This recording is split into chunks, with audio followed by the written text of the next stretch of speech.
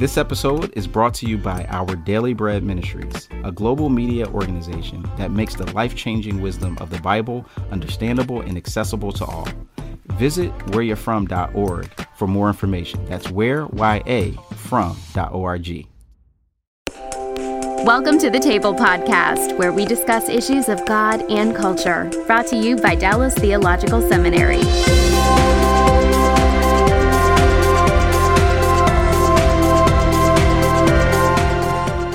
Welcome to the Table, where we discuss issues of God and culture. I'm Darrell Bach, Executive Director of Cultural Engagement at the Hendricks Center. And our topic today is giftedness, and my guest is Bill Hendricks, who is Executive Director for Christian Leadership at the Hendricks Center. So you've got the whole Hendricks Center team today, Bill. Well, we're pleased to have you with us. It's great to be here. And our topic is giftedness, and most people will think that what that might mean is, we're going to talk about spiritual gifts and 1 Corinthians and that kind of thing. But my guess is that that's sort of right and sort of not right. So sort us out. Well, let's just start with the fact that whatever gifts we have are always from God. And I personally wince when I hear people talk about spiritual gifts and natural gifts, because that somehow creates kind of a hierarchy in people's minds.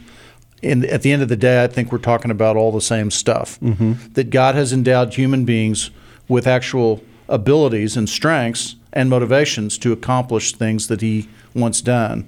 And every single person in the world has their own unique form of giftedness. But it would be fair to say that when we talk about giftedness, we may be in a broader array of categories than people tend to think about when they think about the topic of spiritual gifts in the Bible. Correct. Yeah. You know, in the passages in the New Testament, we have these lists of gifts. And none of these lists is identical, which should be our first clue that these lists are not exhaustive. They're suggestive. It's as if Paul's saying, we have a lot of kind of people in this church. We have some teachers, we have some leaders, we have some administrators, we have some givers, and then there's this catch-all, for everybody else. And man, we have just a lot of people that love to help. Well, you still have to look inside an individual person to figure out how did they go about exercising the gift of administration. And so when I use the term giftedness, I'm using it in a somewhat technical way. And I guess the simple definition that I'd give is that giftedness is a set of unique core strengths and natural motivation that you instinctively use to do things that you find satisfying and productive. It's not just about what you can do, it's about what you're born to do and what you frankly love to do. Well, that's an interesting way to think about it. I think most people just kind of go through life and kind of try and find what works, if I can say it that way. There's not much purpose or reflection. A lot of trial and error. Yep. And therefore a lot of breakdown because people don't instinctively know what their gifts are, which sounds counterintuitive. Bill, you're saying if God made me this way, shouldn't I just know what I'm supposed to do? And the answer is, well, actually not, because your giftedness is so natural and instinctive that when you're using it, you don't think about using it. You just use it. And it doesn't seem remarkable. And you're liable to say, well, anybody could do that. And you see other people using their gifts and you think, oh my gosh, that's amazing. But you don't see yourself using your gifts. And unless somebody from the outside holds up a mirror and says, well, here's what you're doing, and celebrates it and says, here's the value of what you're doing, it proves a bit elusive. Okay, well, that's kind of a little bit of an introduction. Why don't you tell us about the book that you've recently written and Sure. and how in the world did you end up in the world of giftedness? All right, well, first of all, the book is called The Person Called You, Why You're Here, Why You Matter, and What You Should Do With Your Life, which is a fairly audacious title, I admit. Yeah, did they get that on the back spine? Okay, so I'm at age 30, and my wife comes to me one day and says, okay, enough. I've put you through enough schooling, because she'd already put me through a couple master's degrees. She said, I want to stay home and have babies. You get out there and make some money. And so, in politics, they call that calling the question. I had to make a decision. But the problem Sounds like calling the marriage to me. Exactly. The problem is I didn't know what I wanted to do. And people are saying to me, "Oh, Bill, but you're so bright. You went to Harvard. You got a couple master's degrees. You do anything you want." And I'm like, "Well, that may be, but I don't know what I want to do." And it was about that time that somebody introduced me to a fellow who he said he's got this really unique way of helping you think through that career issue. And I was very skeptical because when I was in Boston, I went through about a 3.5 day workup, psychological profiles, personality inventories, interest inventories. I even did a Rorschach ink block test. You did a spiritual MRI. Well, I call it the psychological equivalent of a proctology exam. I mean, they poked and prodded, and at the end of it, I had a big stack of reports, and I'm sure they were all true and accurate. I still didn't know what to do with my life. And but because of who it was that was recommending that I do this, I at least said I'd meet the guy. And so I met him out at DFW Airport. In those days, you could do that at the Admirals Club. And he kind of sketched out the process that he was using, and it made a lot of intuitive sense. And then he asked me, "Well, would you like to go through it?" And I think at the time it cost like $750, and I didn't have $750. He said, "Well, if the money part was taken care of, would you do it?" And I said, "Well, sure." And I found out later he just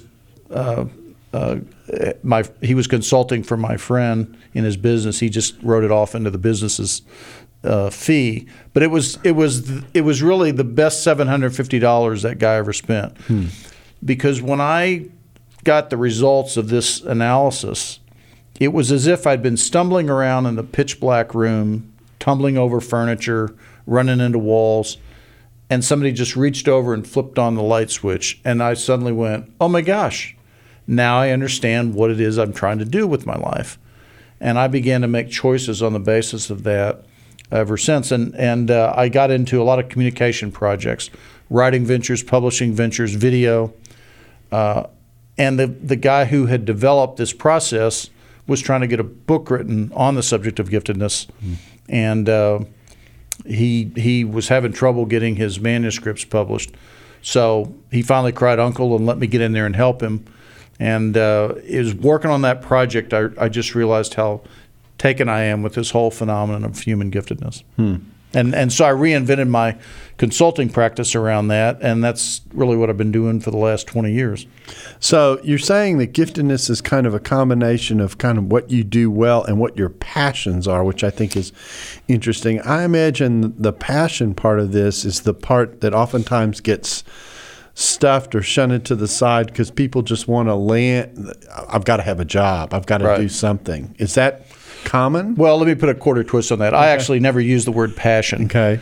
I find that passion is a bit of a red herring, because some people are what I would call passionate people.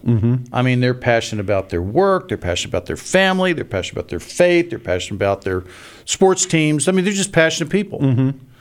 But I'd say the vast majority of people have a much narrower bandwidth emotionally. They don't have high highs, they don't have low lows. I've had no end of men particularly call me up and say, "Bill, I need to come see you. Everybody tells me I need to, follow my passion, but I don't know what I'm passionate about."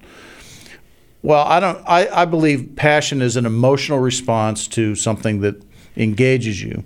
It could be high, could not. But everybody has this phenomenon of motivation, something that drives their behavior. And giftedness is really a combination of ability and motivation. You got to have both. You can be motivated to sing in the opera, but the problem is you don't have the ability. You sing in the shower. Don't go there with me. And then conversely, you can have an ability that's actually quite profound and yet not have any motivation for it. And but when you put those two together, you get certainly what we might call spectacular performance, and the person's heart is in the task because they love doing it. There's a satisfaction. There's a satisfaction. The telltale sign that one's giftedness is involved in an activity is that they enjoy that activity. They gain energy from it. and it doesn't even seem like work to them. So tell us a little bit about what the search for giftedness might involve. Let's assume. Well, put on your imaginary hat. I walk in and I'm 25. Okay, right. All right. So we've gone into the time machine, and I say to you, I have no idea what I want to do with my life. What happens from that moment? How do you help the person kind of find themselves? Well, we have to start by creating this owner's manual, as I like to call it. Mm-hmm. If you're going to work on a sophisticated piece of machinery like a car or a computer, you'd consult the owner's manual first to find out, well, what was this machine designed to do? What does it do best? What does it take to get it to do that? What other pieces of equipment does it need around it to be most effective? And, of course, the warning labels, whatever you do, don't do this with this piece of equipment. That's essentially what we create for a person. And the process is interesting. It's not a test or a personality inventory. It's an interview. It's a little bit akin to a coach looking at game film from an athlete's performance in a sport and looking at the different exercises that he's doing in these different clips. And if the coach knows what they're doing, they start to see little idiosyncrasies about how this person does whatever they do. In our case, we go back in your life and we ask you to come up with activities that you've done that you've enjoyed doing and done well. Remember, enjoyment is the telltale sign that your giftedness is involved. And these are often very simple and mundane things, even like I learned to ride a bike, or my brother and I built a treehouse in the backyard when I was 7, or I took a history exam in 8th grade, and I just really got into this thing and this project. And now that's a strange person. Well, that takes all kinds of make a world. That's exactly right. But and I get the person then to tell me, okay, how did you go about doing this? Give me all the rich detail. And it's that detail, and you get about 8 stories. You've got a lot of data now to analyze, and you discover that there's actually all these dots that connect among the stories, and they form a pattern of behavior that this person comes back to again and again and again. And that pattern is very predictive in terms of career success and satisfaction. So, armed with that owner's manual, I'm then in a position to say, okay, if this is what you're wired to do, if this is what you're born to do, where out here in the wide world of work are they paying people to do what you instinctively and naturally do, and frankly, you're going to do anyway? Why not get paid to do that, if possible? And that begins to suggest options that they can go begin to explore. And so I take it this is what happened with you as well, that someone sat down and took you through this kind of a process. And, yes. And what did you discover about yourself? I mean, what did your giftedness turn out to be? I am what we call an impactor, which means I want to collide with people and make some kind of an impression or make some kind of a difference, send them off in a whole different direction. If you think of a baseball bat colliding with a baseball and knocking it out of the park, well, that's what I love to do. Like, people never forget, oh my gosh, I remember when Bill said this or did this or wrote this or whatever. And I've been doing that my whole life through whether it's getting up in front of people or writing books, or earlier years wrote music and so forth. This process that I've been using is a much more sophisticated way, and almost a higher level, to make a huge impact in somebody's life. Because when you show them this stuff, it can literally, transform the direction of their life. And I've seen that over and over and over. I estimate in the last 20 years that I've been doing this, I personally worked with about 2,000 people. And I could tell you story after story of people who, once they kind of figured out what that giftedness was and started to make choices on the basis of it, it's amazing. Opportunities start to open up that they wouldn't have thought about or considered. And, of course, I know that God's at work behind the scenes because he wants you to get your giftedness in play. We go back to Genesis 1. The very first words that God said to human beings after he created them were, be fruitful, multiply, fill the earth, and rule over it. God wants to make this world flourish. He wants to bring life to it. And the means that he's given us to make the world flourish is through the gifts that He's given us. And everybody adds value a little differently. Some people are gifted to the task of getting ore out of a mountain and turn it into metal. Somebody else is really gifted to the task of shaping and designing that metal into an automobile. Somebody else is gifted the task of laying out the highway it's going to run on. Somebody else is gifted the task of getting the oil out of the ground and turning it into gasoline to drive it. Somebody else is gifted to the task of financing that, to educating all the workers, to taking care of their bodies when they get sick, and to attend to their spiritual needs so that they really connect with God. So God's given all these different gifts to us so that we would cause the world and its people to flourish. So God wants us to discover our gifts and get into paths that are fruitful for us. So you said that you are an impactor. What are some of the other categories of giftedness that we could be thinking about? Well, in one sense, there's as many kinds of giftedness as there are human beings in the world. We serve an infinite God, and I like to say that God is giftedness is what I call incarnational truth. My view is that when God designs a human being, he takes some dimension of himself that he does in an infinite way, and he fashions a human being to do that exact same thing, only in a finite way. Mm-hmm. And, it's a mystery to me, but for some reason we serve this God who delights in seeing himself in human form. Mm-hmm. So that when somebody does that thing that he's put in them to do, He delights in that because he sees a little picture of himself, and he's the only person anywhere that's worthy of his own delight. Mm-hmm. So in that sense, theoretically, God could design an infinite number of human beings. But just to give you some examples, some people, they don't want to make an impact. They want to build things and develop things. Somebody else wants to understand something to a very deep level. Somebody else, it's all about gaining response from people and influencing their behavior. Then you have people that they can see potential and then exploit that potential. They often end up as entrepreneurs. You have people that love to plan and produce, often turn into great administrators because they can get the logistics and the operations functioning. And then you have the creative types we tend to call realize the concept. They can get a vision in their mind and then bring it about, perhaps through a song or a movie or some other finished product. And it's just it's amazing to see people wake up to this unique thing that they have and how they go about doing it. I've never seen anybody break into tears over the results of their Myers-Briggs test, okay? But it's not unusual for people when I finally sort of confront them with the analysis, and here's what it really shows about you. They've lived that experience their whole life, but to have it kind of named mm-hmm. and celebrated, for many people it literally reforms their understanding of themselves in a very positive way. And it gives them a fresh way to focus on what it is that they could and should be doing. Exactly. Yeah. Exactly. So here I am. It's now the next question that I guess is a natural one might go something like this. So does everybody have to go through this kind of inventory to figure out their giftedness, or are there ways that you can kind of get the ball rolling?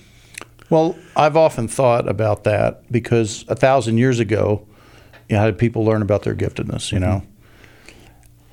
I believe that before the fall, here's how it might have worked. You observe me doing something that's right out of my gift, and you recognize that, and you say to me, Bill, that was pretty amazing what you just did. Did you see the value of that? And I go, wow, I hadn't noticed, but thanks for pointing that out. And you look like you really enjoyed it. Your heart was in it. I go, yeah, that's true. My heart really was in it. And then either you or I are in a position to say, isn't it a wonderful thing that God made me that way? And with enough feedback like that from people around us, we would each start to wake up to the thing that we offer and have it celebrated.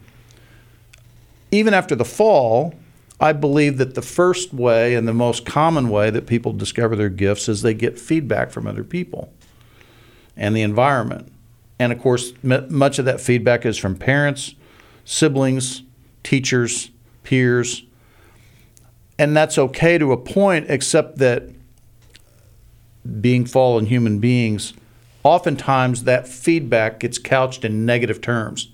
And I can name the very thing that's true about you in terms of your gift, put a negative label on it.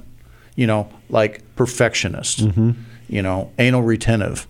I mean, not exactly compliments. No, but there is a kind of person who wants to get things right. Right, exactly, and pays attention to details because details oftentimes do matter. And so they kind of live with this sense of shame because they cannot not do that thing, but then they wonder, well, maybe I'm doing something wrong. Yeah. So, and I take it that the other thing that's involved in thinking about giftedness is thinking about the varieties of ways in which people can mix and match so that there's not only the giftedness that you have, but when you're in a work environment, you're working alongside other people as well who almost certainly don't share the exact talents that you have, but who you need to mesh together with in order to make it work. So that's another dimension of the equation. Well, that's the genius of the corporation and of frankly, community in general. And it goes right back to the New Testament. We need all the gifts. We need all the gifts. And it flows out through society as well. It takes all kinds to make a world. There's all kinds of different work that needs to be done. And when you put those gifts together, the whole is much greater than just the sum of the parts. And you see that in corporations that do amazing things like build these jet airplanes or an iPad or whatever. Yes, giftedness is profoundly powerful when you organize it well and deploy it well. And so that giftedness that makes organizations work really has a whole other skill. That's correct. because I've often heard CEOs say that besides representing the company, that one of their major responsibilities is to make sure people are in the right chairs. Right. I've often heard that figure a lot. Yeah. And what you're trying to say is that you're meshing together a variety of skills in a way that works effectively and efficiently for whoever it is that you're working for. Yeah, and so some of my clients have been teams and organizations to help them figure that out. Yeah, that's interesting. Well, this episode is brought to you by the Truce Podcast. I'm sure you've been there. You're at an event, a dinner, a small group, and someone says something like, "If you're a Christian, you have to vote Republican." That raises an interesting question. How did evangelicals like me get to the place where we just assumed we'd all vote one way? This season on the Truce Podcast, we're diving deep into the complexity of the 1970s and 80s to understand how evangelicals tied themselves to the Republican Party. It's a story that involves murder, corruption, redemption, and our need to be heard. I'll be talking with celebrated historians like Rick Perlstein, Pulitzer Prize winners Francis Fitzgerald and Jesse Eisinger, and some of the best guests I've ever had. Truce is the show that uses journalistic tools to look inside the Christian church. We press pause on the culture wars in order to explore how we got here and how we can do better. Subscribe to Truce anywhere you get podcasts or listen at trucepodcast.com. Let me go to another question that kind of strikes me as we talk, and that is, well, it's all nice and good to be able to walk into an office and ask someone to help me find my giftedness, but that seems to be aimed at a certain kind of person in a certain kind of society who has a certain kind of freedom and opportunity to do something. What about the average guy out there, and particularly the people who don't live in a world as full of choice as some societies have? Yeah, I get asked that question a lot. And I think it's basically the question, Bill, is giftedness just a luxury? And my answer is, oh no, it's not a luxury, it's a reality. In other words, this is built into the nature of what it means to be a human being. The giftedness is there regardless of whether the environment favors its expression or not. So take the rice farmer in North Korea. That person has had no education, probably. They're working a fairly menial job. They may be starving. They still have a giftedness. It's in there. Nobody's bothered to kind of check out what it is. But what's fascinating is that giftedness is what we call irrepressible, which means you can't keep it down. It's like in a swimming pool with a bunch of ping pong balls. You can try to keep them underwater, but sooner or later they're going to pop up. Mm-hmm. And giftedness is like that. And even in oppressive situations, giftedness will out itself. And so, I think about tribes out in the jungle or nomadic groups in the desert or whatever.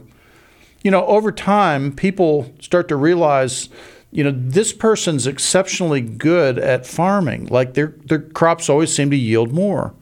And meanwhile, this person over here is great at telling stories. And this lady over here is fantastic in cooking. And this person here seems to have a knack for helping you process the questions you're asking and just wise and so people slowly but surely sort of figure out what some of people's gifts are. Now, having said that, I'd also point out that in our Declaration of Independence, the founders they said that there are 3 inalienable rights, which means they're rights given by the Creator. You can't just do away with them. And they are obviously life, liberty, and the pursuit of happiness. So what they meant by the pursuit of happiness was to do life, to pursue life in the paths that you felt God was leading you to do. Mm-hmm. And it's inherent, in order to pursue that, you have to have freedom. And you will notice around the world throughout history where people have been given freedom to educate and then to exercise their gifts, you have flourishing. Where those freedoms are not present, you tend to end up with automatons and people that in many ways are becoming less human. Yeah, less humane environment, really. Absolutely. Yeah. And so, not to get political about it, but I very much believe that wherever we can in this world, we ought to be praying for and we ought to be working for, people's freedom. I guess one other factor on this, Daryl, is until about 75 years ago, there wasn't really a need in the world to figure out people's giftedness, because prior to that, virtually all the work of the world was done on farms and factories. And in those economies, one strong back is as good as another. You can just plug and play people. But with the rise of knowledge work, you now discover that everybody adds value differently. And knowledge work is great because it accesses more of our personhood, and it gives more expression or possibilities for expression of that giftedness. Now, we're still, as I say, only 75 years into what amounts to a grand experiment. We still don't know very much about how to educate knowledge workers, how to position them for effectiveness, how to organize them and manage them, how to incentive them. We've just had endless experiments trying to figure this out as we go. And I think we're making a little bit of progress, but it's still very early in that transition. But it's profound to think that the nature of work fundamentally changed back there, and the locus of work moved from the land to the mind, and that affects the giftedness piece, because we really have to think about, well, how do you add value? Mm-hmm. So you've got, another way to articulate this, I'd be interested to hear your reaction to this, is to say, you had kind of your core agriculture and survival skills, kind of the core things of life that people used to do, or what we would perhaps refer to today technically as manufacturing kinds of jobs and that kind of thing. Now you have whole other areas. You said knowledge work, but I immediately leapt to, there are a whole group of services that people provide that aren't manufacturing. Right. They aren't knowledge work, okay, but they're service work. That's different. There's the whole realm, and certainly this has become big in our time, the whole realm of entertainment, that where a lot of people reside, and where the arts tend to get expressed. For example, arts aren't, technically speaking, manufacturing. They're not services in one sense. And so So part of what I think you're suggesting is that when you move from kind of a basic subsistence level of life, with where you either are growing things or designing things, manufacturing things, to all these other characteristics and possibilities, you open up the field for how giftedness can express itself. Absolutely. And this all goes back to Genesis 1. God wants the world to flourish. The world on its own just gives us natural resources. Humans have to do something to transform those resources into something valuable. But it's a big world.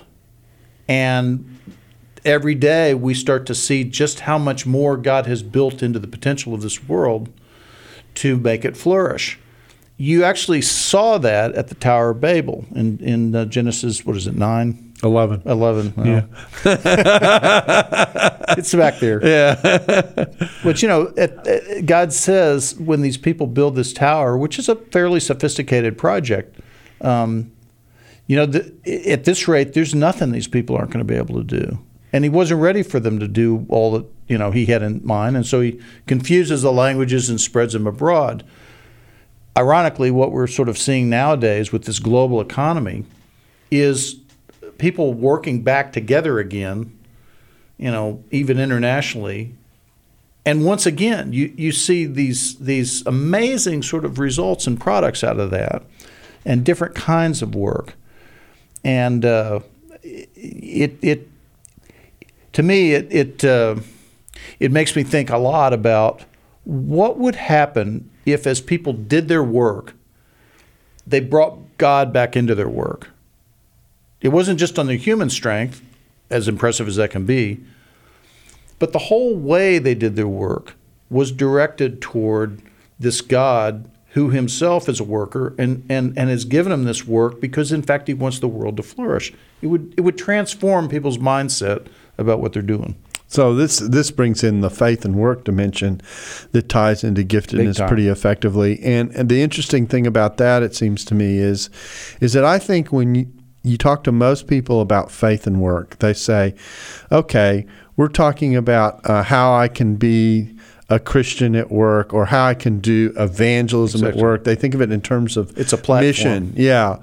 But really, you're talking about something much more basic, in some ways profound, in terms of the way people go about actually seeing their work as their vocation. We tend to think of ministry and vocation as happening only in the church with the pastor, or in the Sunday school class, or in children's church, or with the choir. Okay, that's where I do ministry. Correct. So ministry's in the confined to these four walls. Meanwhile, the bulk of my week, okay, is kind of irrelevant. Correct. Or some people, I go and work so I can take care of my family and earn the money that I want to earn, and it ends up being directed either towards oneself or towards the things that I really care about. Right. That's another way to think about it. But you're really talking about something completely different, something far more, as I said, profound. Why don't you talk about what that difference is? Well, a lot of it has to do with God cares about the work itself. The work itself, like if your job, Dorothy Sayers says, if your job is to make shoes, then you need to make the best shoes you can possibly make and do it to the glory of God. And really, what God's interested there is not just whether you're a good person. It's like, well, how good are the shoes? Because that's indeed what the work is fundamentally about. Mm-hmm. Have you added value to this world to, in some way, in your little corner, whatever God's put under your control, have you made that more life-giving? Have you made it flourish? Have you, frankly, treated it as though God himself were the steward over it? Because, in fact, he's put you in responsibility over that little piece of the world. It changes then sort of the spirit with which you do your work. And not just about you and your needs and so forth, but it's about the work itself. So and we're back into Genesis 1 again, of course, where the exhortation, I call this the creation mandate, is to be fruitful and multiply and manage the earth well. Or sometimes the metaphor is used, I think it's a good one, of managing the garden.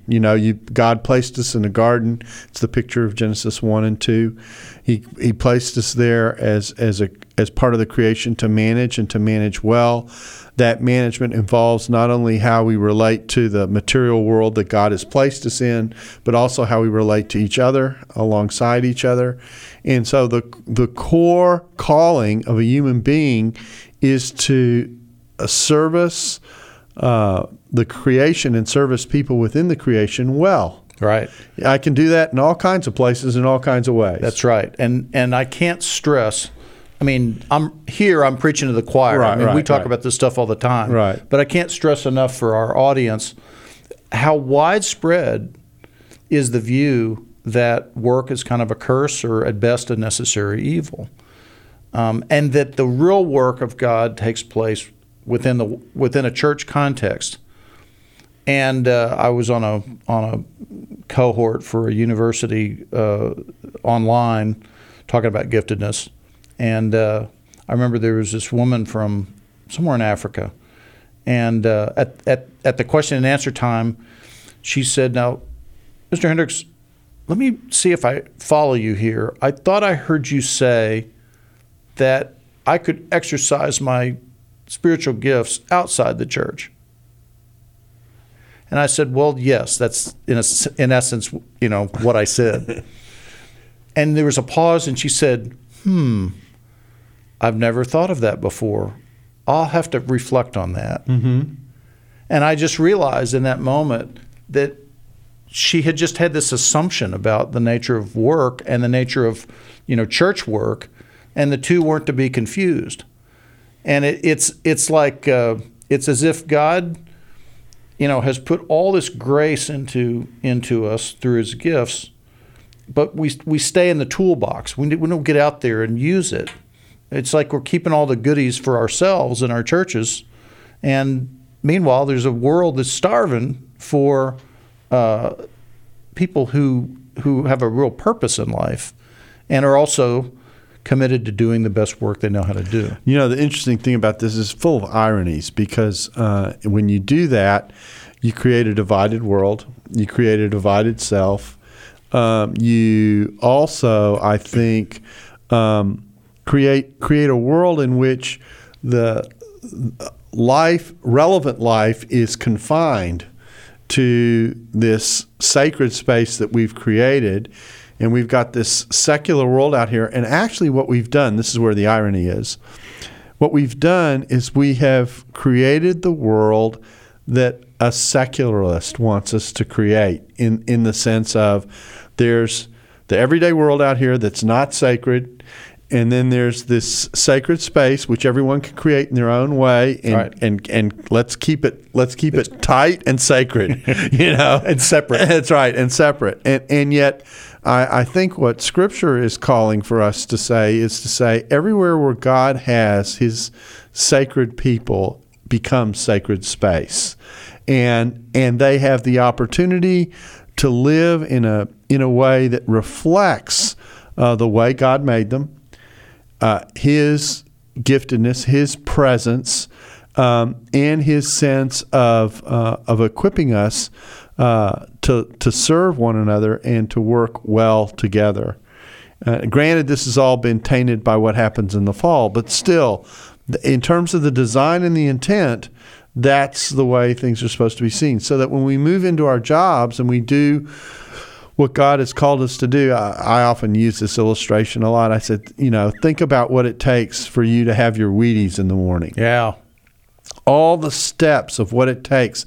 And really, all the different people. And if you really think that through, you realize this is happening at all kinds of levels. Correct. It's from the person who grows the grain to the box that it goes in, to the wrapper. Transportation. That's a whole nother level, the transportation. All the financing. What it took for the truck to be able to go from place Oil A and to gas, place B. transportation. Exactly. The making of the roads. It can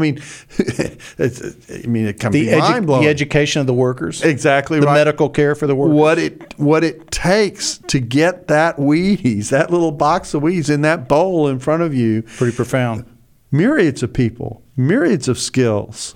And I was in New York last week.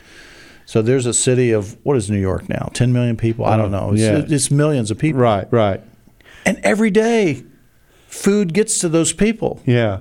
And I just think that is an amazing thing that many people in such close, proximity, their basic needs are met. The water, the food, the transportation. Let's not go there. But when we Christians tend to read our Bibles, it's almost like we put a set of glasses on that limit us to seeing and interpreting so many of the texts within this really narrow context. So, for instance, if you go to the New Testament and Paul says something like, therefore be tenderhearted, forgiving one another as Christ has forgiven you. We tend to think, well, that means somebody in church I do that with. And we don't tend to think, no, that also includes the coworker that you're next to at work, the customer, that is hacked off, or it hasn't paid or whatever. I mean, we spiritualize these passages and therefore narrow them instead of saying, oh no, this is for all of our life. We take that into all of our life. Now, there's a series of passages that drop in my head when you say this. I mean, there's a passage in Galatians 6 which says, do good to all, especially to those of the faith. Or I'm going to have some fun with the Good Samaritan. Jesus didn't tell the Good Samaritan story and say, well, first check out and see if they're a member of your local church and then help them. Right. He said, go and be a neighbor, that kind of thing. And in telling the story about the Samaritan, he's also making an opposite point or another point, and that is, and neighbors may come in surprising packages and packages that may surprise you.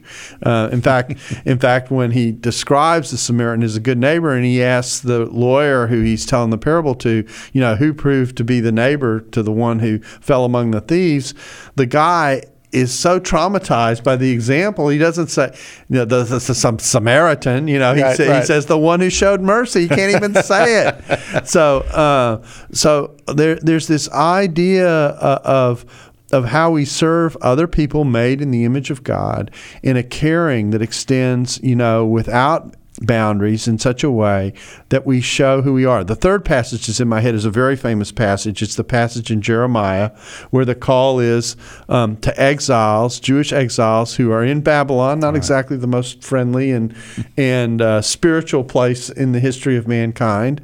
And the exhortation is serve the city. Right. Seek the peace of the city. Seek the peace of the city. And so they're told to live their everyday lives in such a way that their life is a testimony to the power, presence, and effectiveness and goodness and grace and kindness of God. And praise God, here and there, and I'd say on an increasing basis, but it's slow, you will see individuals who are in positions of leadership in companies and businesses and so forth who are really catching that vision, and they're literally creating their business into a model of how you do that in very practical ways, whether it's by how they grow food, in a real green way, and this is happening a lot overseas where through microloans and so forth, you get a group of people and they need work. Mm-hmm. And you bring them together, you provide some means, and you start to see the giftedness show up. And so you build up that business into something that then is a resource for the community. And it's exciting to me to see what have traditionally been called lay people, not the paid professionals, but people in everyday work catch a vision for how they could use the systems that God has put under their control to actually bring that flourishing about through the work. It's interesting. the managers in businesses who get this, who come out of a Christian background and think about how do I make my work, my vocation? How do I see it as ministry? Will say things to me like, I view the people that I manage as my flock. All right. They'll take what is traditionally church language and church attitudes and church pictures of shepherding and caring and protecting and providing, all those kinds of things, and they'll move it over into their job, and they'll say, that's how I view my people. I don't view my people as chess pieces to move around on a board in order that commodities. Yeah, commodities. But I really am thinking about how to care and develop them as people as they do what they do, interact with them in such a way that it's effective. Yeah, I believe every manager is in a position to literally affect the spiritual, the soul, I would say, of people that work for them. And you think, well, how can they do that? Because how you set up the work and how you oversee the work and how you reward the work, all of that affects the person's outlook on life. And if they hate their work, they take that home and it poisons the whole home. Whereas if you set up the work to be, again, life-giving, so they feel like, oh, I belong here, I can express the best of who I am, I can make a contribution, well, now their work means something. They take that home and it permeates their whole community. So there's a sense in which there's also a soul of the corporation that gets created as a result. Exactly. Yeah. A company can affect its community. Frankly, it can affect a whole region. It can affect a whole nation. Yeah, and so this area has fascinated me ever since I've gotten into it, and in the myriads of ways in which it works. But the core thing is when people understand that what they do matters, and most jobs that people have do matter in one way or another. They do contribute to the cycle. They allow me to eat my Wheaties, every day. I get my food every day, or the clothes on my back or whatever. They do perform a real service, and when people see that contribution and they're doing it out of a skill set that God's been giving them, then their life is a more life profound. Makes sense. That's right. Life makes sense. So we thank you for coming in and being a part of this and discussing. Thanks for having me. Glad to do it, and we're glad you could be with us on the table, and we look forward to seeing you back again with us soon. Thanks for listening to the Table Podcast. For more podcasts like this one, visit dts.edu/thetable. Dallas Theological Seminary. Teach truth, love well.